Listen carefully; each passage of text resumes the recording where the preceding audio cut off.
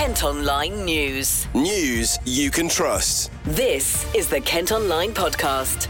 Hello, I'm Ross Birkinshaw and thanks for downloading today's podcast on Monday the 22nd of October. Details have emerged of how a 12-year-old girl died after collapsing at school in Medway. Pearl Unu-Arubi was flown to a London hospital after struggling to breathe at Rochester Grammar School in March. Kate has the details. The court heard how Pearl had been told by medics she could start reintroducing wheat back into her diet. On 20th of March, she was dropped off at school after having toast for breakfast. Later on, Pearl's breathing became more difficult and she collapsed, going into cardiac arrest. The 12-year-old was flown to King's College Hospital in London, but died 10 days later from a severe brain injury. Her parents said she had the most amazing personality and lit up the room with her smile and had the most infectious laugh. Another hearing's due to take place next month. Rescue teams have given up hope of finding a man who fell overboard from a cruise ship off the coast of Ramsgate. Lifeboats and a helicopter were involved in a huge search when the crew member went missing from the Aida Perla vessel yesterday morning. It was called off last night and won't be resuming. Kent Online News. A lorry driver has been sent to prison after being discovered with more than £2.5 million of drugs in his cab in Dover. The 28-year-old was stopped early this year and was found to have 25 kilos of heroin. The Polish national denied all knowledge of the stash. He's been jailed for more than 11 years. A Maidstone mum who was told not to learn British Sign Language when she went deaf at the age of 9 is now teaching others on TikTok. Care Kalaki lost her hearing after having meningitis and stayed in a mainstream school by lip reading. The 45-year-old says struggling to homeschool her daughter during the pandemic inspired her to train in BSL. I was born with normal hearing and then I went deaf when I was 9. So I had meningitis.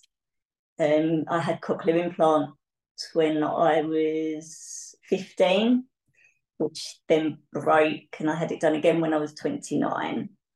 Then I had double cochlear implants done when I was 35. The reason we started doing the videos was basically to try and spread a little bit of deaf awareness, because I always wanted to learn sign language when I was younger, but I wasn't allowed. My mum literally was told that if my mum and dad said that if I learned sign language, I would have to go to a deaf school and therefore I would only have deaf friends. I wouldn't be able to fit into the hearing community. I wouldn't ever be able to communicate with anyone. So therefore you have to fit into the hearing world. And as I've gotten older, it's almost like, I can't really explain this. I feel like it's not really fair that it should be that way. Why don't we all learn a little bit of communicating with each other? So I decided a year ago to just start doing BSL, because I could do some BSL when I was little. We had to, as I was learning to lip read, I had to learn to communicate somehow. So we could do some. And then I decided that I'd get qualified. And so I went and did level 1 last year. I'm doing level 2 now. So I'm not a pro. I'm not a pro in BSL, but I just want to teach everyone what I've learned, because it's so expensive to learn. And I feel like if I can just spread a little bit of BSL, teaching people to communicate, I just feel like if someone was to walk into Tesco's and see someone who was deaf, they could hear them and not hear them, obviously, and communicate with them. I just feel it's really important. And also, you know, at any time one of our children could lose their hearing or a family member, and if we could just communicate with each other, it would be a lot easier. So that's why I started doing them. When lockdown happened and I was homeschooling, I hadn't learned anything at school because I wasn't there. I literally didn't go to the school from the age of maybe 9. I think I went back to school when I was like 11 or 12. Then I obviously not only had a lot of time off because of my hearing, going to different doctor's appointments, I couldn't hear my teachers because I had to go to a mainstream school. And I just felt like a bit of a failure as a mum. I couldn't help my 8-year-old daughter do her homework. And I wanted to do something for myself. So I decided to learn BSL because one of my friends mentioned that there was a local one in Maidstone. It's actually BSL training. Karen and Andrew Belcher. They're the ones that teach me now, and they're amazing because they're deaf. And I instantly sort of had a connection with them. I'd never met a deaf person before because all my friends and everyone I know is hearing. So I just felt like I just belonged there. And suddenly I sort of thought I'm not actually embarrassed to be deaf anymore, because before I had my cochlear implant, I fit into the hearing world. But actually I realised I can fit into the deaf world as well, and I can be proud of being deaf and spread awareness. She's hoping they'll now be added to the national curriculum. Kent Online reports. Tributes have been paid to former London gangster turned author Dave Courtney, who's died aged 64. He was found dead at his home in Plumstead on Sunday. Among those paying tribute to Courtney is Chatham author Rocky Trione, who says he's been left heartbroken at the news. A building blunder in Whitstable has left residents feeling like they have the Titanic parked at the end of their garden. A brick-finished block of 12 flats in Canterbury Road was granted permission 2 years ago. Locals say the white modern complex is a far cry from the approved designs. It's unclear if Canterbury City Council will take any enforcement action. Now, a Kent dad who set up a group to help other men discuss the burdens of fatherhood says it's been such a success that it's expanding across the county. Denver King started Dad Space in Maidstone 2 years ago. They're now putting on sessions in Sevenoaks, Ashford, Canterbury and Broadstairs. Now, he says his word is getting out about the support they offer, and spoke to Nicola after they won one of the awards at the Kent Mental Wellbeing Awards on Friday. Many congratulations on your award this evening. How much does it mean to you? Oh, it means everything to us. Starting Dad Space over 2 years ago now, and to get to this point now where we've actually won awards for what we've done, it means the world. Tell us a bit about Dad Space for anyone who hasn't heard of it, because it's really providing a vital service, isn't it? Yeah, so Dad Space offers a safe space for all dads to talk, listen and share experiences of fatherhood in a safe environment, basically. And how has it grown over the past 2 years? Because I know when we first spoke when it was setting up, and more and more people have come along to the sessions. What's it like now? Yeah, so obviously originally we had Maidstone, and we've now got Sevenoaks, and from next month we'll be launching Ashford, our first one in Ashford, and then following on from there Canterbury and Broadstairs. So yeah, quite a lot, quite far, yeah. Yeah, really going across the whole of the county. Have you found that dads have got more receptive to the idea of speaking about how they're feeling? Absolutely. I think the fact that we're there now as a service, I think the dads are definitely coming along, and when they see some of the regular guys opening up, that really sort of encourages them and realises actually it is okay to talk. And as soon as they start talking, you can see the weight lift off their shoulders about, fatherhood in general. Is it a case that a lot of blokes think, I'm the only one with this issue, so therefore I'll bottle it up? And then when they do share it, they realise a lot of their concerns are shared by everybody. Absolutely, yeah. Yeah, you could get one guy come along and he thinks that he's carrying all of the weight of the world on his shoulders, and then he shares it, and then within about 5 minutes or so, another guy will pop up who's might be having the same issue or has had that issue in the past. We've got a very stereotypical perception sometimes, haven't we? Men, they're breadwinners. They go out and they earn for their families. They look after their family. How's things like cost of living crisis, for example, post-pandemic and all the issues we've got at the moment, are you seeing those sorts of issues come up? Yeah, definitely. Yeah, we have many conversations about that in Dad Space, and I think by just having that conversation, it doesn't necessarily fix the issue or just makes you feel at ease that everyone is in the same boat, and just having that discussion just eases the pain a little bit. Yeah, a problem shared, as people say, is a problem halved. What do you hope that this award will do for you and the rest of the team at Dad Space? Winning awards like this, it just gives us so much more. We can grow so much more with this. It gives us stability, and it proves that although we believed in Dad Space, it believes that other people have believed in it and think that it's a good thing. And it's just, I'm very, very proud. Kent Online News. A leisure centre in Ashford's been given a 1-star food hygiene rating after an inspection found sandwiches and smoothies were being stored at temperatures 6 degrees above the legal limit. High-risk products at the Stour Centre Cafe had to be thrown away due to the potential growth of bacteria. Bosses say all issues were immediately rectified following the visit earlier this year. The people behind a new housing development in Gravesend want to increase the number of flats while halving the number of parking spaces. Plans for 2 apartment blocks near West Street in the town centre have already been approved, but developers have now submitted a new application. It would increase the number of flats to more than 230 with just 56 parking spaces. Kent Park, which opened this summer after a £5 million makeover, has already been vandalised. Toilets have been damaged and glass from a notice board has been left shattered on the ground of Victoria Park in Ashford.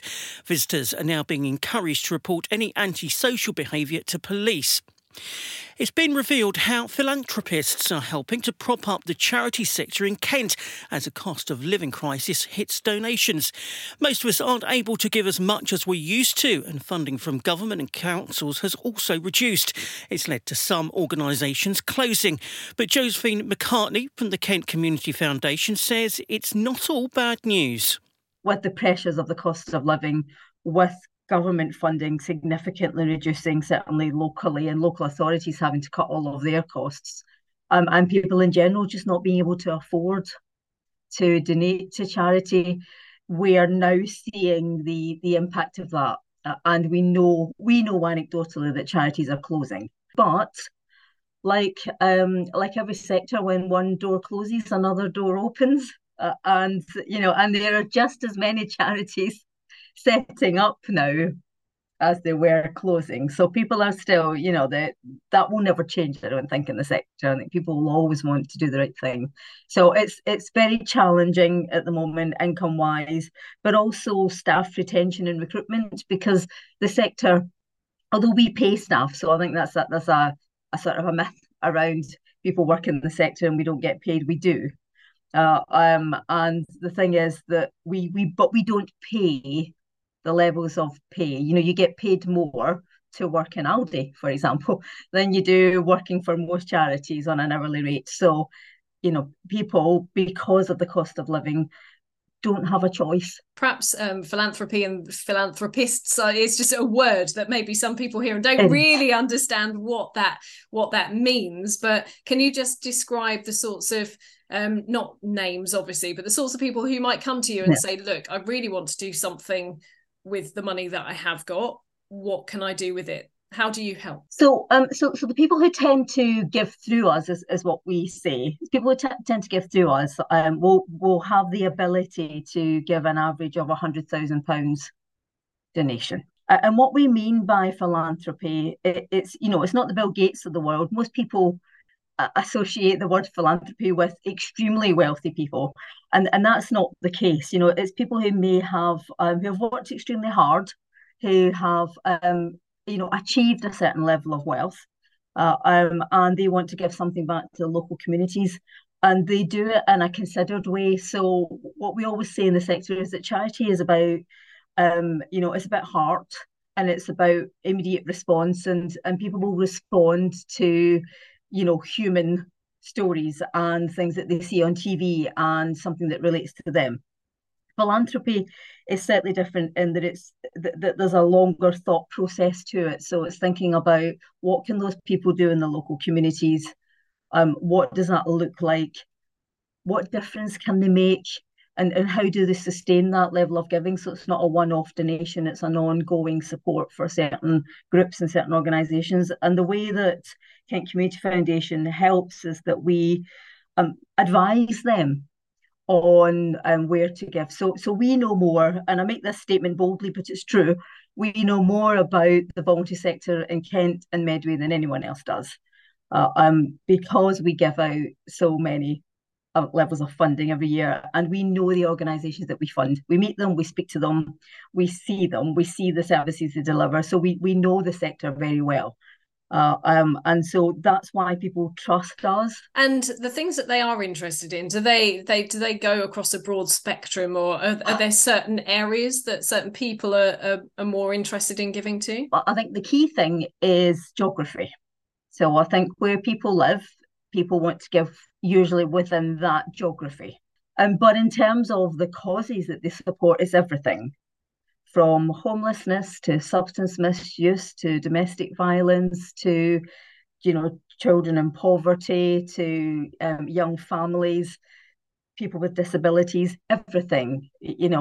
Our objects as Kent Community Foundation allows us to identify and support organisations right across that spectrum. They gave out almost 900 grants last year, worth £4.6 million.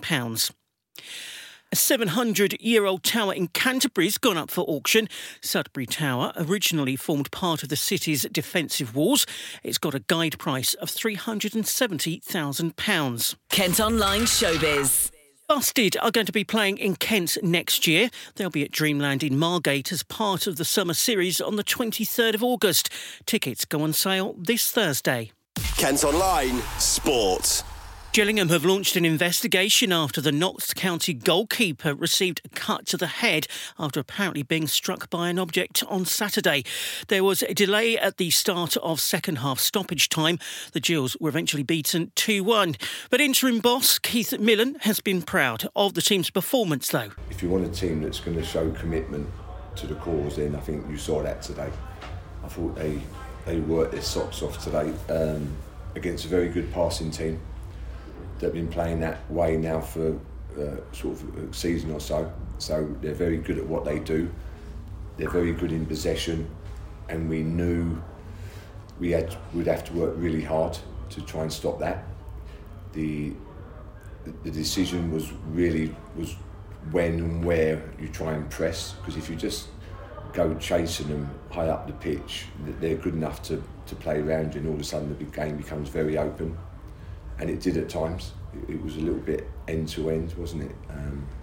So really proud of the players. I've got to say, and I said that to them, there's a way of losing a game, and that was a way that you can lose a game and take positives from. Obviously it's raw at the moment, because I think we deserved a draw out of the game. I've not looked back at the chances, but we had some really good opportunities. I know they did as well, and it was one of them games where it was whoever took their chances. But that's when you look at sort of Notts County and their record this season, that's the way they play. They probably back themselves to score more goals than the opposition. So we knew it was a difficult game, difficult opposition, but for their effort and commitment and the few chances we had at the end there, I think a 2-2 would probably been a fair result. And ultimately it's taken a very special strike to stop us achieving a point. As a coach of the dugout, you might just think like it's not on our side. Yeah, no, we'd worked on. We knew they took a lot of short corners. We knew they worked the ball around the box. We worked on it. We'd spoke about it. We'd showed them videos. I've not looked back at it yet, but we probably should have got out to the ball quicker. But be fair to let me, I was sort of behind it. Is hit it really well, and so you can't complain at the strike. Could we have got out to him quicker? I'll have to look at the video. It was a very good goal that was taken by Scott Malone as well, a goal of real individual quality. Oh, brilliant. I think he's put his back out doing it. So he was really struggling with his back, so he's had to come off. But it was brilliant with it. The skill and the finish was... again, you think when it's 1-1, I thought there was probably one team who was probably going to go on and win it. I thought we was in the ascendancy then. Even first half, they had a lot of possession. We knew they would, and I was hoping the crowd were good, but sometimes it's difficult to educate the crowd to just sort of try and stay a bit patient, because I felt when we won it, we had opportunities to hurt them. And when you look at their first goal, we broke 3v2. We won the ball, we broke on them, they left themselves open, and we weren't clinical enough. And that's probably something that you've heard probably all season, that when we've had opportunities, we've not been clinical enough. So you go from one end having the opportunity to score a goal, and then they go down the other and punish us the other side. So I thought it was small margins today, but that's the way the game is. So yeah, it would be important that I sort of pick lads up on Monday, and we'll be ready for Tuesday. That's all from us. Thanks ever so much for listening. Don't forget you can follow us on Facebook, Twitter, Instagram and TikTok. You can also get details on the top stories direct to your email each morning via the briefing. To sign up, just head to kentonline.co.uk. News you can trust. This is the Kent Online Podcast.